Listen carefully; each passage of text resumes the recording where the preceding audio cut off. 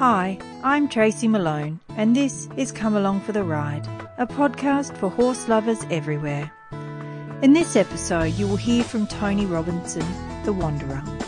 I have a feeling you may be as surprised as I was to hear what Tony has to say. An Australian country kid, growing up in Narrabri, the only horse riding lessons he had was to not fall off, or if you did fall off, try and figure out why and to make sure it didn't happen again. He met some interesting people way ahead of their time using chiropractic methods on horses and cattle. This was to be his new path, and he spent many years working and having great success as a body worker, learning and teaching different methods as he went. But Tony, it seems, was not put on this earth to live on the surface.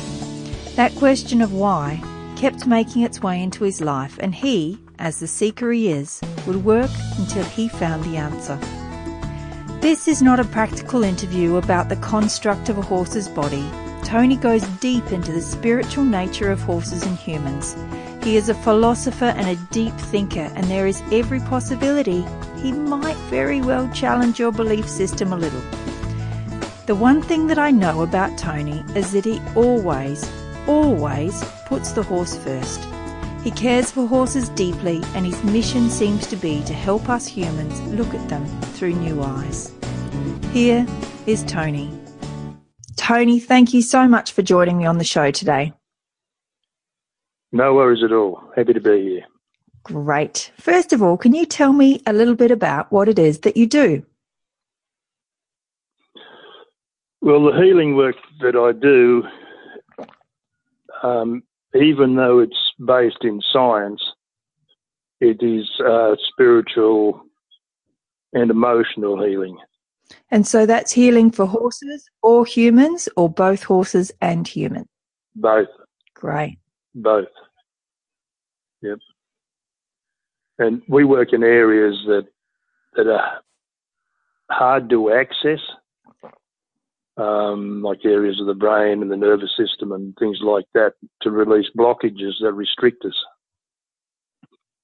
whether it's in our private life, our emotional, our business, or just riding horses. Wow, so it's deep and thorough. Yep, for sure. Wonderful. I really look forward to talking to you a lot more about that. But first of all, I'd like to ask you a little bit more about yourself. Did you grow up with horses, Tony? Certainly did. I'm going back probably 8 or 9 or 10 when I got my first horse. And where was that? Where did you grow up? That was in Narrabri. Beautiful, in New South Wales. That's New South Wales here. And we used to live next door to a drover. And he'd had a lot of horses that he didn't ride or couldn't ride or whatever. And he'd let us take them and canter them about and get them going. And after a while, we got most of his horses going because we had the time and they didn't. And that's where we went from there. Wonderful. When I was a small child, I used to see drovers come through our territory down in the Riverina, and I used to think they were rock stars. I used to think they had the best job in the world. Mate, they have the best job in the world. I did a bit of that. Yeah. It's a great job. Great. So was that when you were younger you did that? So you learnt riding and rode with the drovers' horses next door. Did that get you a job with the drovers, or did that come later? No, that came later. The droving came later. There's no one around to teach you to ride, so we just got on the road. And the more horses you rode, the better you got at it, because they all had different minds, different abilities, different temperaments. So you learn to work horses out. And what type of horses were they? Oh, all sorts. I used to get the horses that no one else wanted. They didn't want them. So we used to ride them, and after a while, we went on from there. And how did you go with those horses that nobody else wanted to ride? Did you turn them around? Oh, for sure. Yeah, because we just treated them like mates, like what we wanted to be treated. And a lot of those horses were, 6 and 7 year old before they broke them in, so they were pretty set in their minds because they had to go straight to work, so they had to be strong. Yeah, but turned around by young kids. Well, that's it, That's it, because we treat them like mates, like friends. Yeah, that's fantastic. So what was next in life? Oh, well, we would sort of grew up the same way. We rode all weekend, school holidays, we were never home. And then that progressed into competition, whether it be pony club or shows. And I chose to go rodeoing because that was, that's where the adrenaline rush was. How old were you then? I was probably 16. Yeah, it's that age, high risk taking behaviour age. Exactly, mate. You couldn't find any more risk than that. What did you learn from doing rodeo? How to toughen up. Yeah, we rode with injuries, and we learned how to ride. How to save ourselves, look after ourselves, even though we were injured. And then that sort of half played out. Then I went camp drafting. By then, I was doing a lot of mustering and contract work. And again, we just used the horses nobody else wanted. There's a theme building here. Yeah, well, for sure, because, I was getting to the age where I needed a bob, needed some money. Mm. And I could see how I could get those horses going and move them on, sell them on. And when I went to a draft, 9 times out of 10, I always came home without the horse because I sold it. Oh, brilliant. Yeah. And a lot of those mares that we sold, they went into studs because they were pretty well bred. And they went on to breed other horses, good horses. So they were well bred, just a bit misunderstood. Yeah, a bit wild. And, those fellows that were riding in those days, they were used to wild and bad horses, and they either gave up on them or didn't want to go on with them. So we got hold of them. We got hold of them pretty cheap. Yeah. And what came after camp drafting? I was working shift work, and I was breaking and insuring horses a lot, and that was back in the 80s. And I heard about chiropractors coming to town and how good they were, and I just, I was pretty sceptical. Yeah, back in the 80s. That's pretty advanced for the 80s. Yeah, there was no one about doing it. Yeah, for sure. And there was only 3 or 4 blokes in Australia doing it successfully.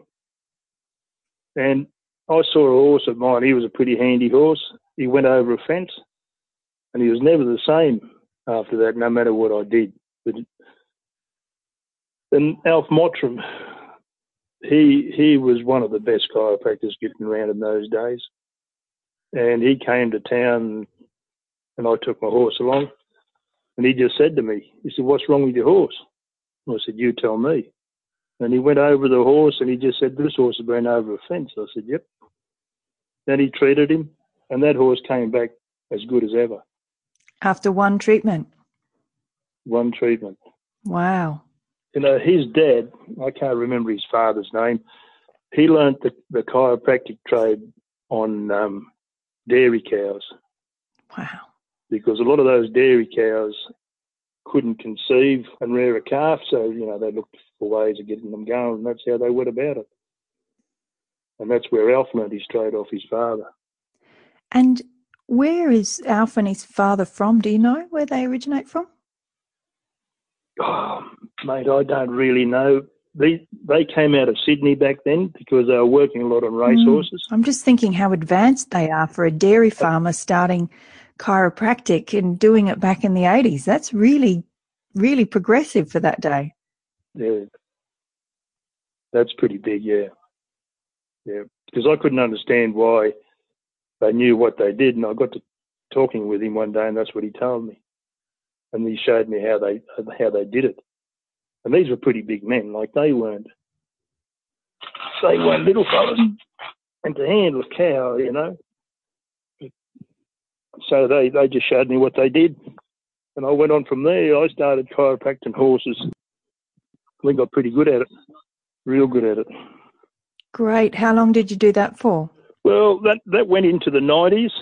I met a bloke by the name of Stuart Ramsey. Stuart was well-known cattleman. He owned abattoirs. He owned racehorses. And he heard about me, and he sent a filly to me.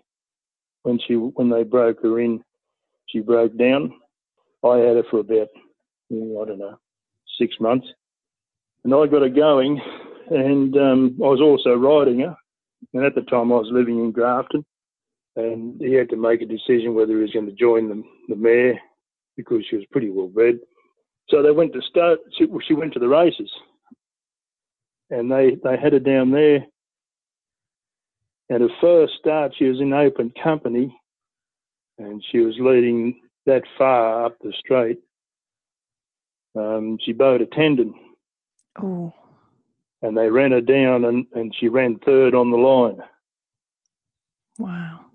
And like, he was over the moon. But that mare, Masco's Dream was her name, and she went on to breed champions. She was a real good mare, like as far as a brood mare was. Mm. So Stuart took me to town, Sydney, introduced me to trainers there, and then that's where I got started as a chiropractor. Can you talk a little bit more about other horses that you made a difference with by using chiropractic, the before and afters? Well, we had a lot of horses. Again, I was still dealing in a few horses, buying and selling and whatnot, and we shifted them on, and they went on to compete, whether it was drafting or whatever. Even going back to being workhorses, they were pretty good. Mm.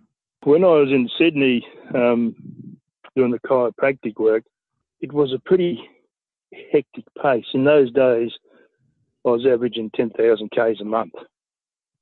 Wow. And that was just driving. That's without the flying, whatnot.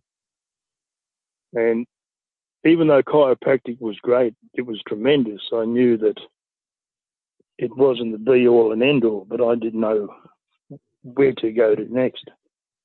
Mm. And I ran into a salesman. He just turned up the stables one day in Sydney, and he talked me into buying a laser, handheld laser. It was a coal laser, and that was very, very good. What does that do? Well, that stimulates the blood flow, stimulates the nervous system, because when the muscles and ligaments, even the sinews are trapped, they trap the nervous system, and they also trap the meridians. You touch the horse with it, and it's a deep tissue one. In those days, and then going back to the 90s, yep, that laser cost $15,000. Wow. And again, there's only half a dozen people in Australia that had them. And that was pretty good. We had Saturday horses in Sydney end up going on to win group races. And so it's deep tissue. So you follow the muscles with the laser and it helps to free everything up. Yep. You follow the muscles, but I was working in the joints, in the main release areas in the body, even the feet, even on the vertebrae. Because getting to that stage, I could see a lot more than I could understand. It's only because I had my hands on a lot of horses. You'd probably get 40 horses a week to treat up into that stage. Yeah. And they were all different areas. Yeah. And by that, I think back to your childhood when nobody was teaching you how to ride. Yep. You were getting all the horses nobody else wanted to ride. Yep. So you really would have had to feel into that horse. Yep. And so you would have actually learnt that sixth sense, that real gut feeling of what Yep. it is you have to do. So I'm sure that that's where it was really honed, because a lot of us of a similar vintage to you, that was kind of pushed out of us when we were younger. But because of your situation, it was actually developed in you at a young age. So you were able to take that through to what you did. For sure. And people would say, how do you do that? And I thought, mate, I thought everybody knew how to do it. Yeah. Because we were working with it all the time. It just became part of what we did. It was innate. Yep, for sure. And even though the laser was so good, I knew it wasn't the be-all and end-all, and I couldn't explain that. I didn't know, because I'm from the bush. Everything was black and everything was white. There's no difference, no shades. Yeah. And I was married by then and had a few kids, couple of kids. I was starting to shift from the laser, just using my hands to move muscles, and I just didn't know why. Mm-hmm. But thinking back now, I was just being guided. Yeah. And we worked our way. And then I heard about a lady in Queensland teaching a modality called equine muscle release, which is bowing on horses. I thought, oh, well, I'm the stage where I need to learn more. This is not going to hurt. And I went up and we did a course, and it involved working on humans too. And I just couldn't see how this would work because it was too gentle. I had Bowen therapy once myself, and my understanding of it, and please correct me if I'm wrong, so I had a sore shoulder. Yep. And I'd fallen off my bicycle and I'd really stuffed my shoulder. And she said, I'm not actually going to touch your shoulder. I'm going to work your entire body and get it all back into alignment and allow it to do what it needs to do by, I think it was unblocking what else is there. Yep. So she actually didn't touch my shoulder for quite a while. Is that the basis behind Bowen, or is it something else? Well, that is the basis, because what you're doing is realigning the body to heal itself. Right. And it was very gentle, very non-invasive, and it worked brilliantly. Yeah, it was pretty good. You know, and over the years, I've had that many injuries that, you know, should have crippled me, even should have killed me. But it never happened, and I couldn't understand that back then either. But with the modality with Bowen, I saw things happen that weren't logical. You know, you couldn't understand why this would work so easy and be so good. And so I went and did this, and I didn't understand it, but I just kept working with it and working with it.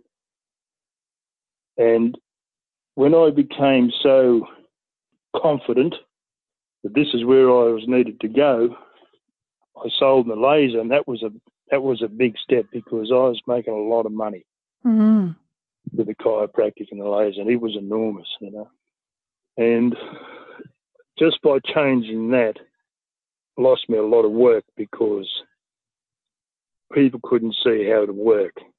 Even though they saw the results, they just thought, oh, well, that was always going to happen. So that started me on a path of trying to understand energy.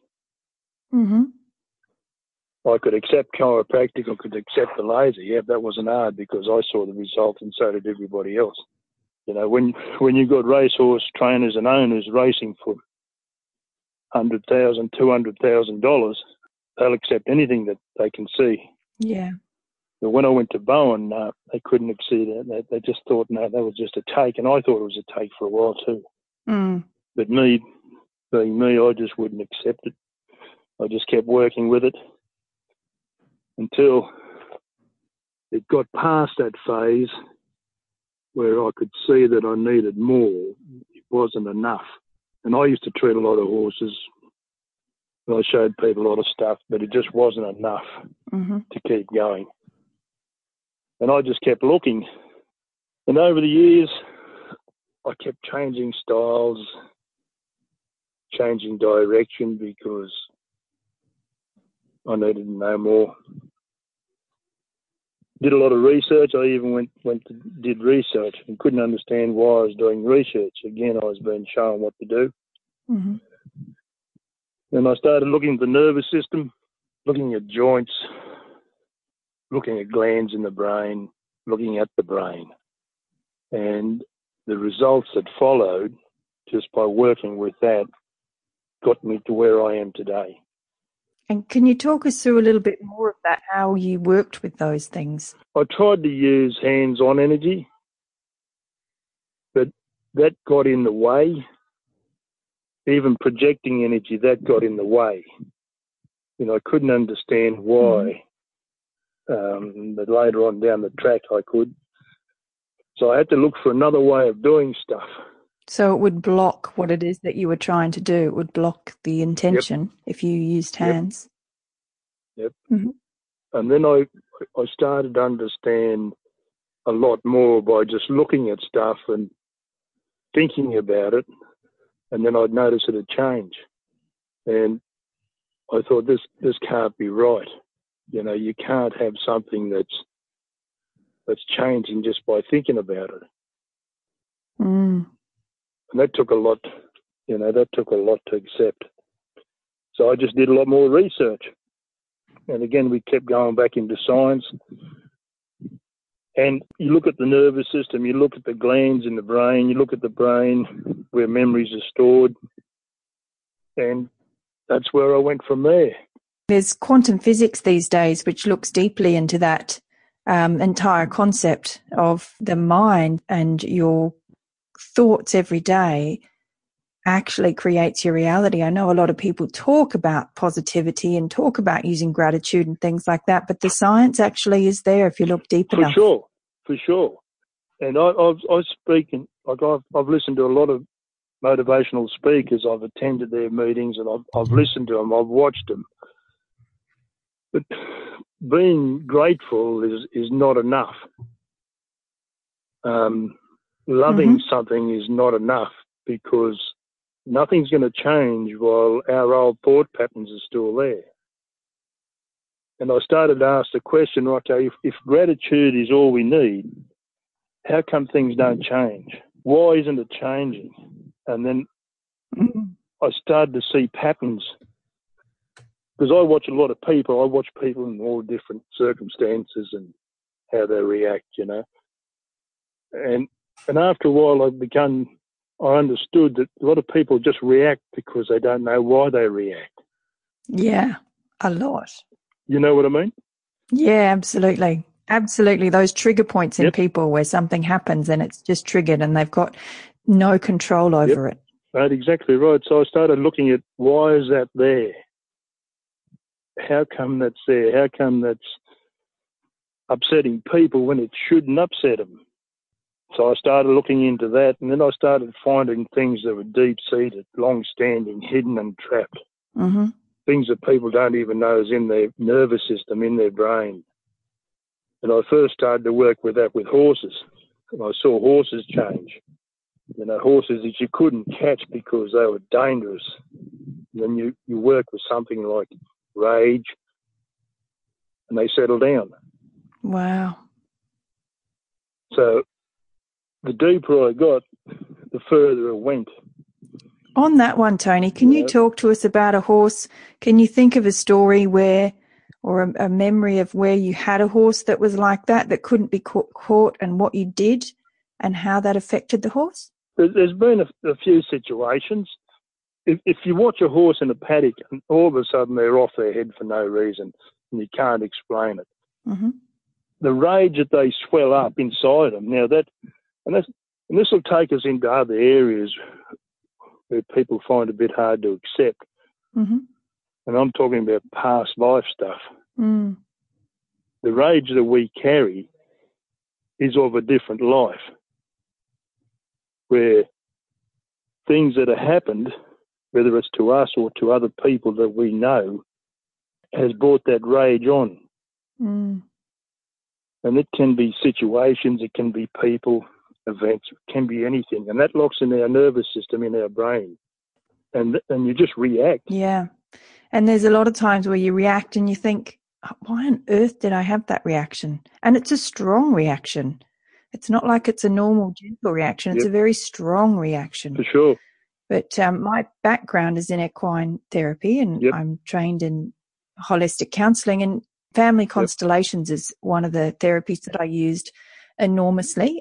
Once I started working with people and horses, that was the thing that seemed to be what most people needed. And it looks, and now they've again done the science where they've found the DNA is actually passed down through generations through your family system. And that's what family constellations works in. If there's something within your family system that wasn't resolved back at that time, it naturally gets passed down through the system to the most sensitive of the family system to be brought out again, so it can be healed, so it can be resolved, so it can rest, so that the system itself can move on. Our subconscious or unconscious loyalty to our system is extraordinary, and that's where a lot of that can come from as well. So, when you talk about past lives and things like that, whilst it's very hard to believe, you don't have to believe in it for it to be real, because I've watched it and I've actually worked with it often. And the simple healing words and honouring of that system can literally change in the moment. But it does, and the transformation in people, but not only in that person, but everybody around them, they change also. Yeah, because it works on the system itself. Yep, that was tremendous, you know. And powerful. Well, we don't realise how powerful it is because we're only caught up in our own little areas. It's the human condition a bit, though, isn't it? We all believe we're separate. Oh, sure. Yep, exactly right. Exactly right.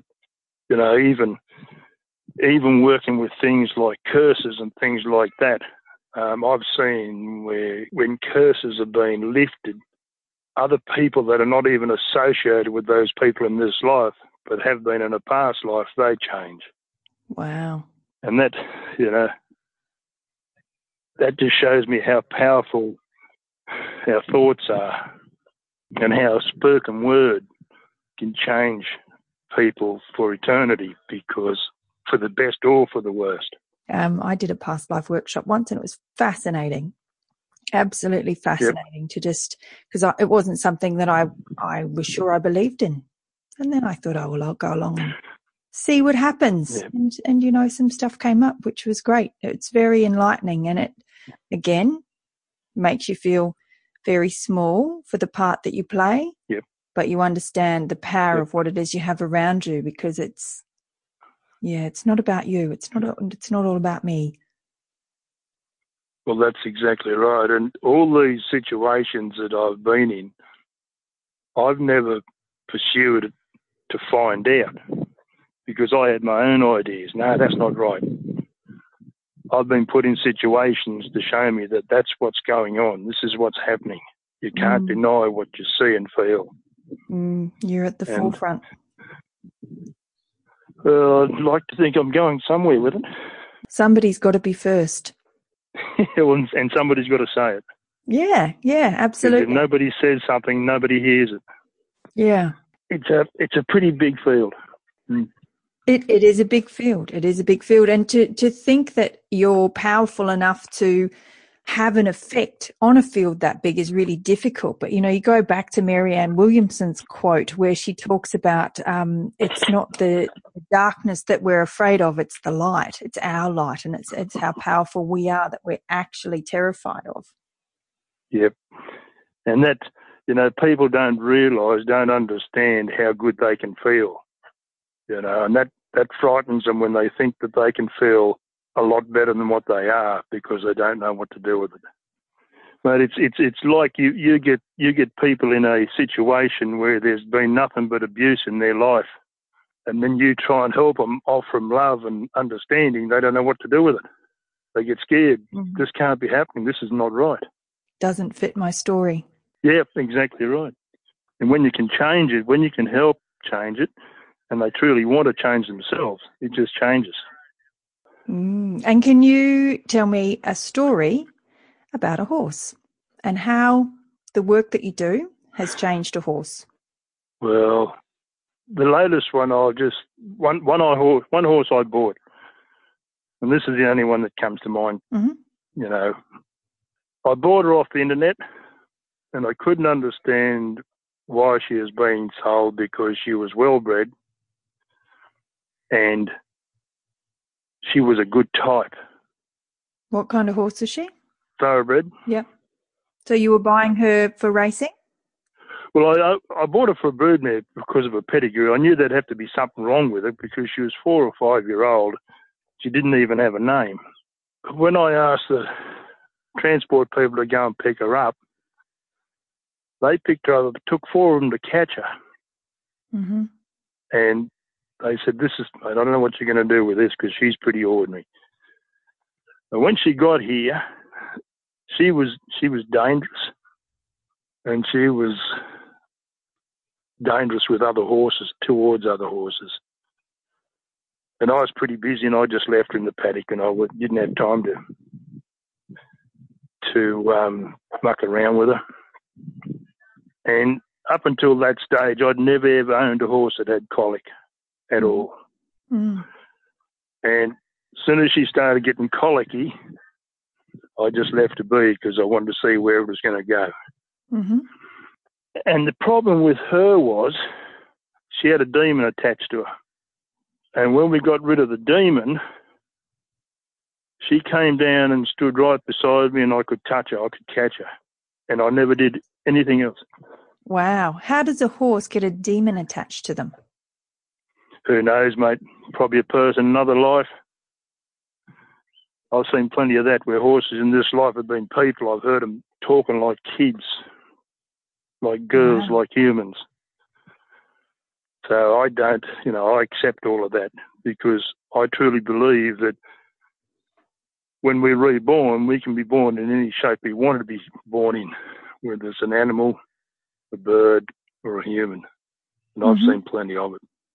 So that's a big transformation from a boy in the bush in Narrabri to what you're talking about now. Yep. I always wanted to find out why, and I can't explain it any clearer than that. Why is something the way it is? Because I don't accept that it can stay that way. It should stay that way. Mm-hmm. And I've just pursued stuff and pursued it and been put in situations.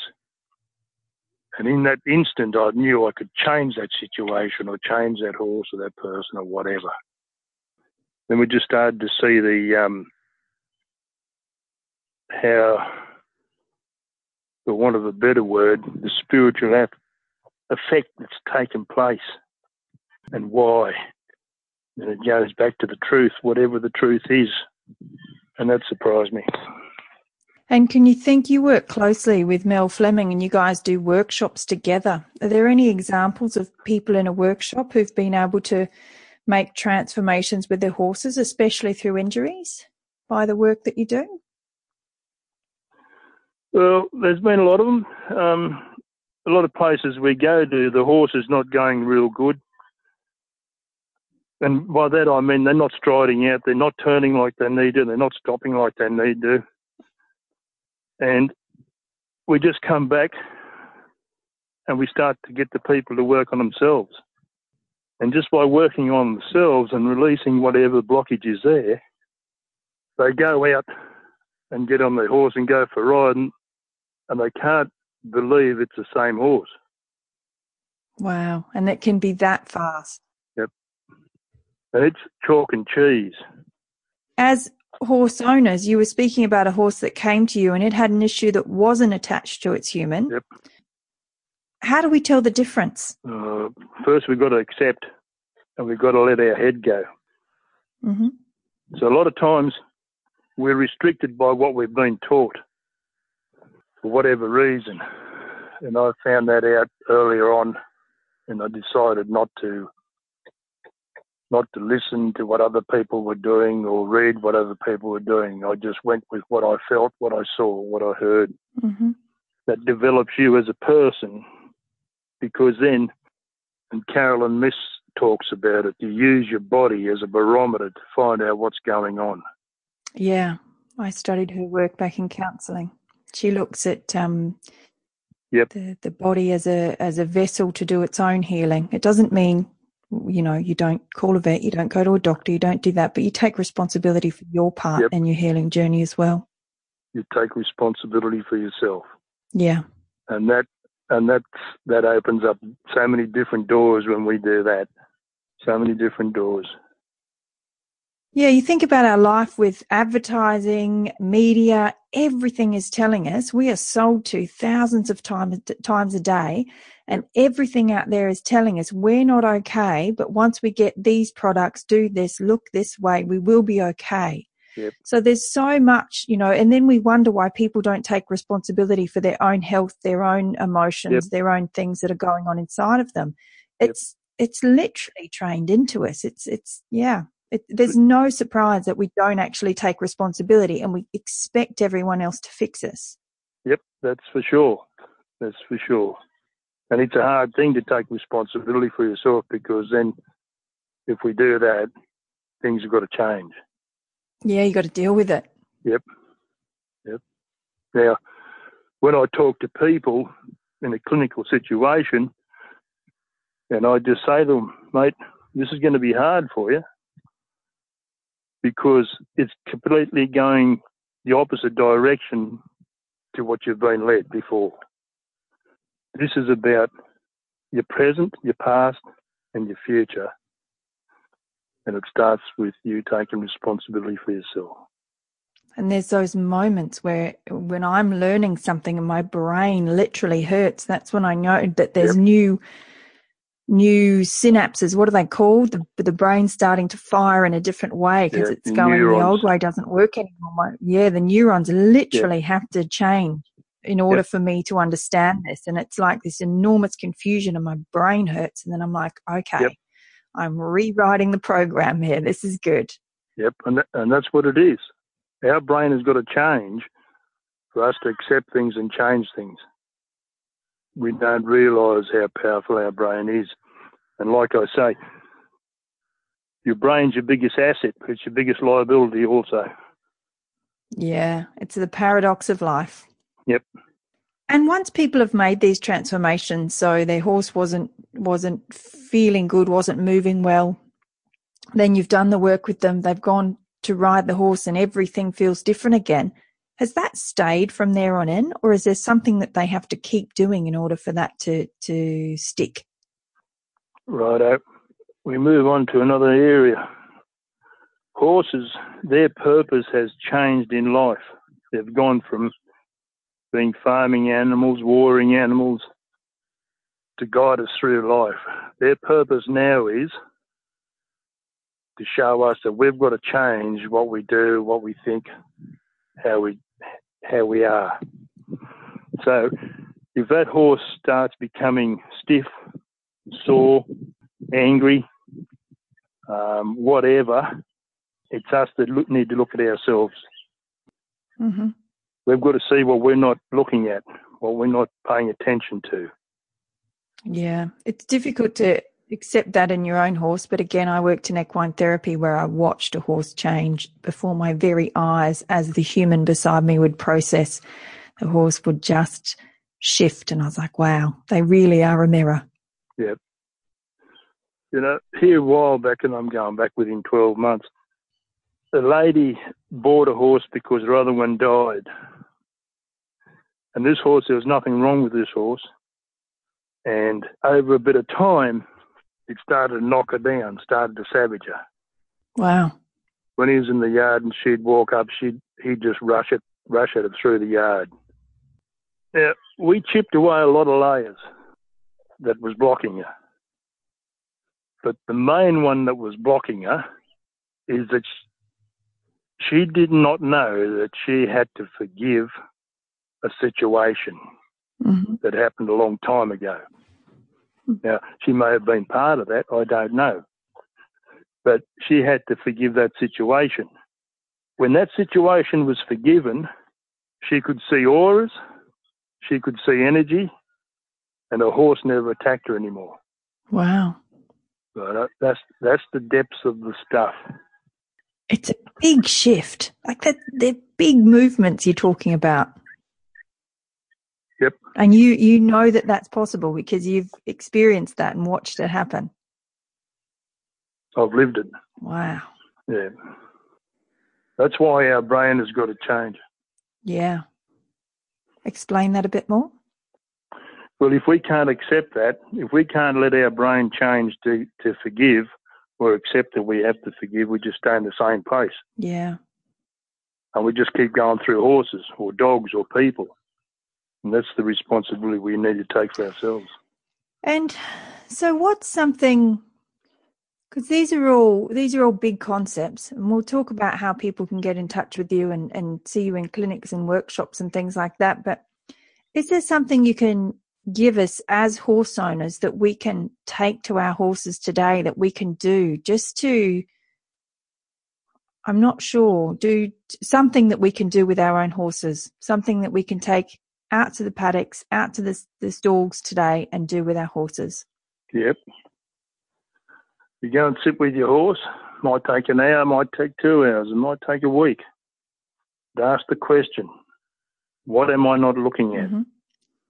What am I not understanding? So we sit on the ground sit on the ground, you can sit on the chair, lay down, whatever you want to do, as long as you're comfortable. Mm-hmm. Because it doesn't matter. Each one of us has something we need to look at or change. Mm-hmm. And as we move along in life, we need to change a few more. So what is it that I'm not seeing? Yeah. What am I not paying attention to? Bring it back to the self. And so we would ask that, and then we just wait and see what comes. Yep. And if you get an answer, you might get a vision, you might get a feeling, you might get an understanding. Okay, what do I do with this? Where do I go with this? Because a lot of people get answers and do nothing with it. Mm-hmm. They may think it's stupid. Just persist and keep asking the question. A lot of people work in life and have the perception of being rejected when they're not. Mm-hmm. That will curtail you more than anything, the perception of being rejected. Yeah, you see it a lot. If I'm out and somebody speaks rudely to me or something like that, I make it about me. Yep. You know, I don't have Yep. that awareness and understanding to go, that's actually got nothing to do with me. They're having a really difficult day today. And Yep. I have a choice here to give support or give space, but it's actually not about me, and you can leave it with them. A lot of people think, I'm never talking to that person again because that was about me. They rejected me and they're a horrible person. Yep. And it happens, you know, almost daily in so many interactions with humans. Yep. And that's, mate, it's easy to get there because a lot of times you're having a bad hair day yourself. Mm. And that person comes along and it just goes straight in. Yeah. You know? Yeah, it triggers something inside of you. So if we're looking at something like rejection, you think that's a pretty universal one? For sure. When all this started with me years ago, I've had women call me and say they were given my number and name that I'd be able to help. I said, oh, I'll try. And sometimes it was pretty hard to find, but the upshot was they had a broken heart. Mm. Righto. And it was caused for whatever reason in a different life. Mm-hmm. And it affects all of us. Doesn't matter what part of life you're in or what structure on the ladder you're on, it affects all of us. Mm. And the first time it happened, I rang the lady and said, this is what I found. She said, that's incredible. She said, I'm singing again and I'm happy. Wow. Right. Now, the first time it happened was she was in corporate position. She lost her job. She lost her family. She lost everything. Mm-hmm. Because she was carrying this broken heart. And no one else had found it. And that just showed me that was the start of it. Yeah. What we carry restricts us. Mm. And it's those crisis points, you know, as well. Everyone has them. That's kind of the human life. And they're the things that make us extraordinary as well as those really difficult things we've had to go through in our life. And it's like that moment where everything inside of us changes because it kind of breaks us down and we have to surrender and then we rebuild from there. Yep, for sure. And that's, you know, if everything's going well, no one's going to make a change. Yeah. So in that time of crisis is the time to do it because we're getting sick of living in the pain. Yeah. I heard a great talker, David Data, once that I used to study, and he talks about, you know, living your purpose in life, actually doing what you came here to do. He said you're either living in fear or you're living, it's the fear of stepping into what it is you're meant to do versus the pain of not doing what it is that you're here to do. And whichever one wins, whilst the fear is greater than the pain, you won't do it. And then all of a sudden, one day, the pain becomes greater than the fear, and that's the catalyst for you to have to do this. And sometimes it takes an actual event for the pain to become greater than the fear itself. For sure. And I just say to people, there's nothing to fear but fear itself. Yes. Yeah, it's the whole reason for me doing this podcast. I've been thinking about this for years, but I thought, really putting myself out there like this is pretty big, and the fear was huge. And then my mum passed away at the start of this year, and I went, you know what? Life's too short now. The fear was just gone. I was like, whatever, what's the worst that can happen? That is the worst that's happened to me in a very long time. That was a huge thing for me to lose my mum. And I went, it can't be worse than that. Putting myself out there, doing a podcast, it can't be worse than that. So that's exactly why this is out there today, because of that exact thing. For sure, mate, because you're standing up. Yeah. Fear versus. Yep. Yeah. You're standing up. So it can be done, listeners. It can be done. It can be done, and life gets better. It does. This has given me such passion and purpose now, But it also gives you a different understanding of what's happening. Yeah, I get access to incredible people like yourself. It's amazing. I get to learn so much. I don't think I'm incredible, darling. Well, we all are, aren't we? Well, I suppose one stage or another. But I'm just asking the question why. Yeah, and I can see now why you work so closely with Mel Fleming, because her story, as she's gone through horsemanship and techniques and things like that, she kept asking more questions as to why as well. And every time she asked the question why, she moved on to the next level of horsemanship. So I can see why you work together, because you both live in that stage of why I need to get the real answer and I haven't got it yet. Yep. And it can be challenging, but that's what it's about stepping up. Yeah, being brave. Yep, for sure. Being brave. So, Tony, you work in conjunction with Mel a lot. Do you also work separately? Do you do individual consultations? Do you do workshops? Oh, yeah, for sure. Separately from Mel as well? For sure. I do a lot of stuff by myself because, we've got to reach that many different sorts of people. You're not going to do it while on one line. And how can we find you? How do we find where you are, when your workshops are? How do we get in touch? Well, you can do it by email, tonyandtitan@gmail. And I'll put the link to that in the show notes. Thank you. Or my web page, Tony Robinson the Wanderer, Facebook page, sorry.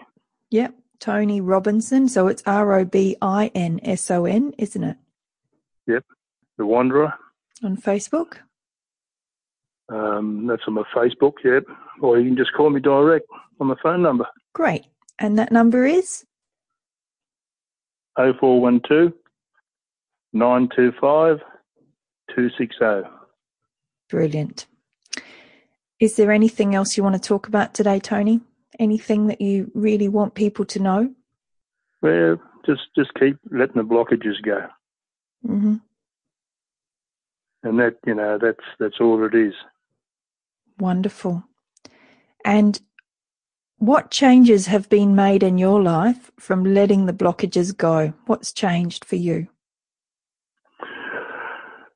Oh, I'm probably a lot more at peace, even though I still get a bit cranky now and again, and a lot more peaceful. Mm-hmm.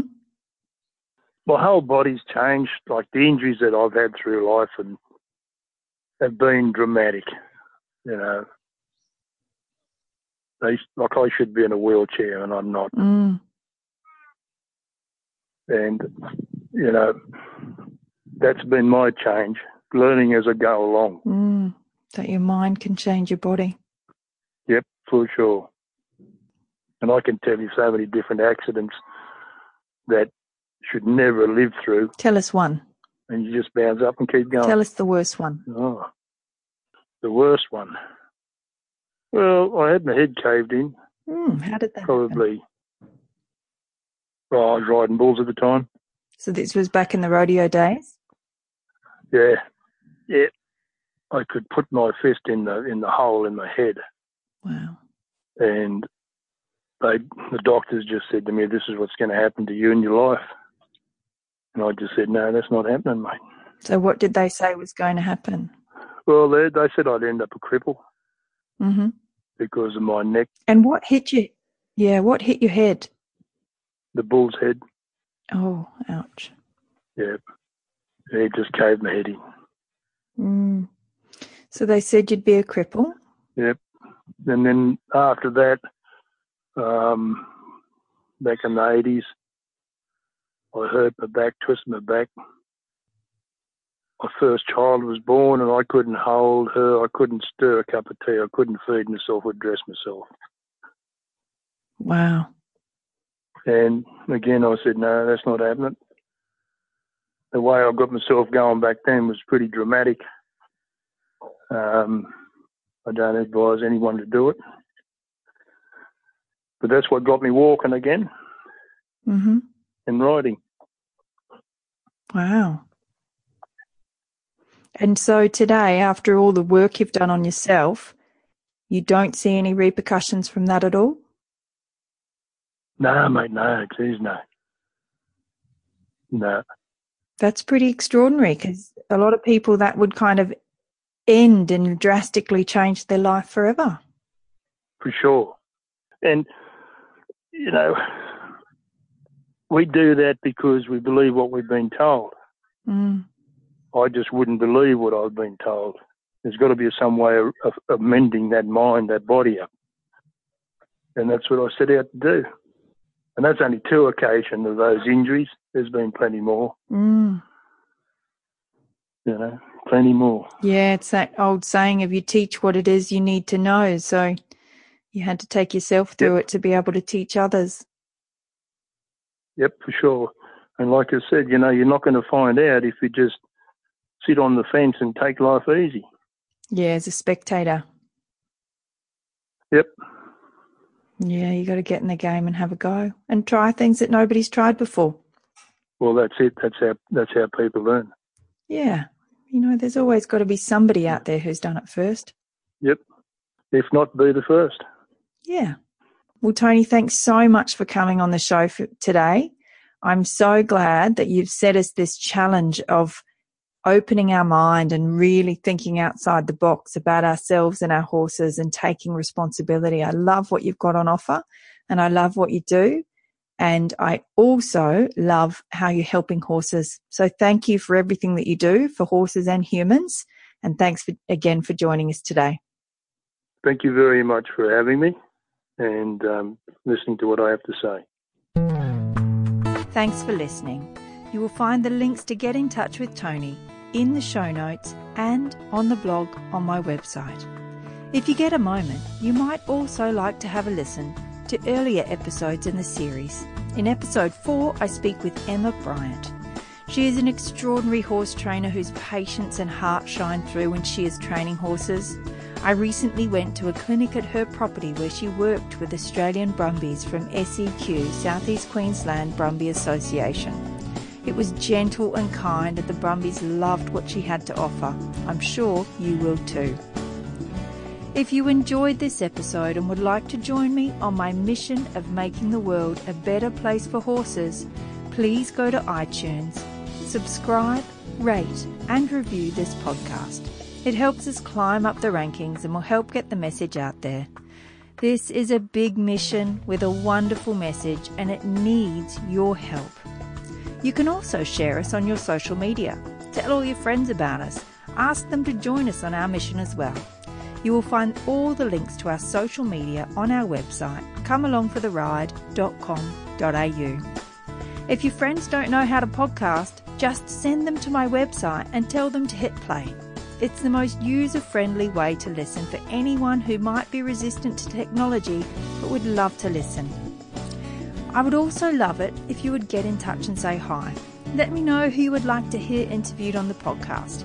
I have some wonderful people lined up to speak to, but this is your show as much as mine, so please, if there's anyone you'd like to hear from, get in touch via the website or social media. You'll find me on Facebook, Twitter, Instagram and LinkedIn. A big thanks to Mel Fleming, who I interviewed in episode 5 of this podcast. She gave me Tony's name to interview as they work closely together. It sure was a great chat and I hope you enjoyed listening to it as much as I enjoyed bringing it to you. Thanks again for listening and I'll catch you next time on Come Along for the Ride.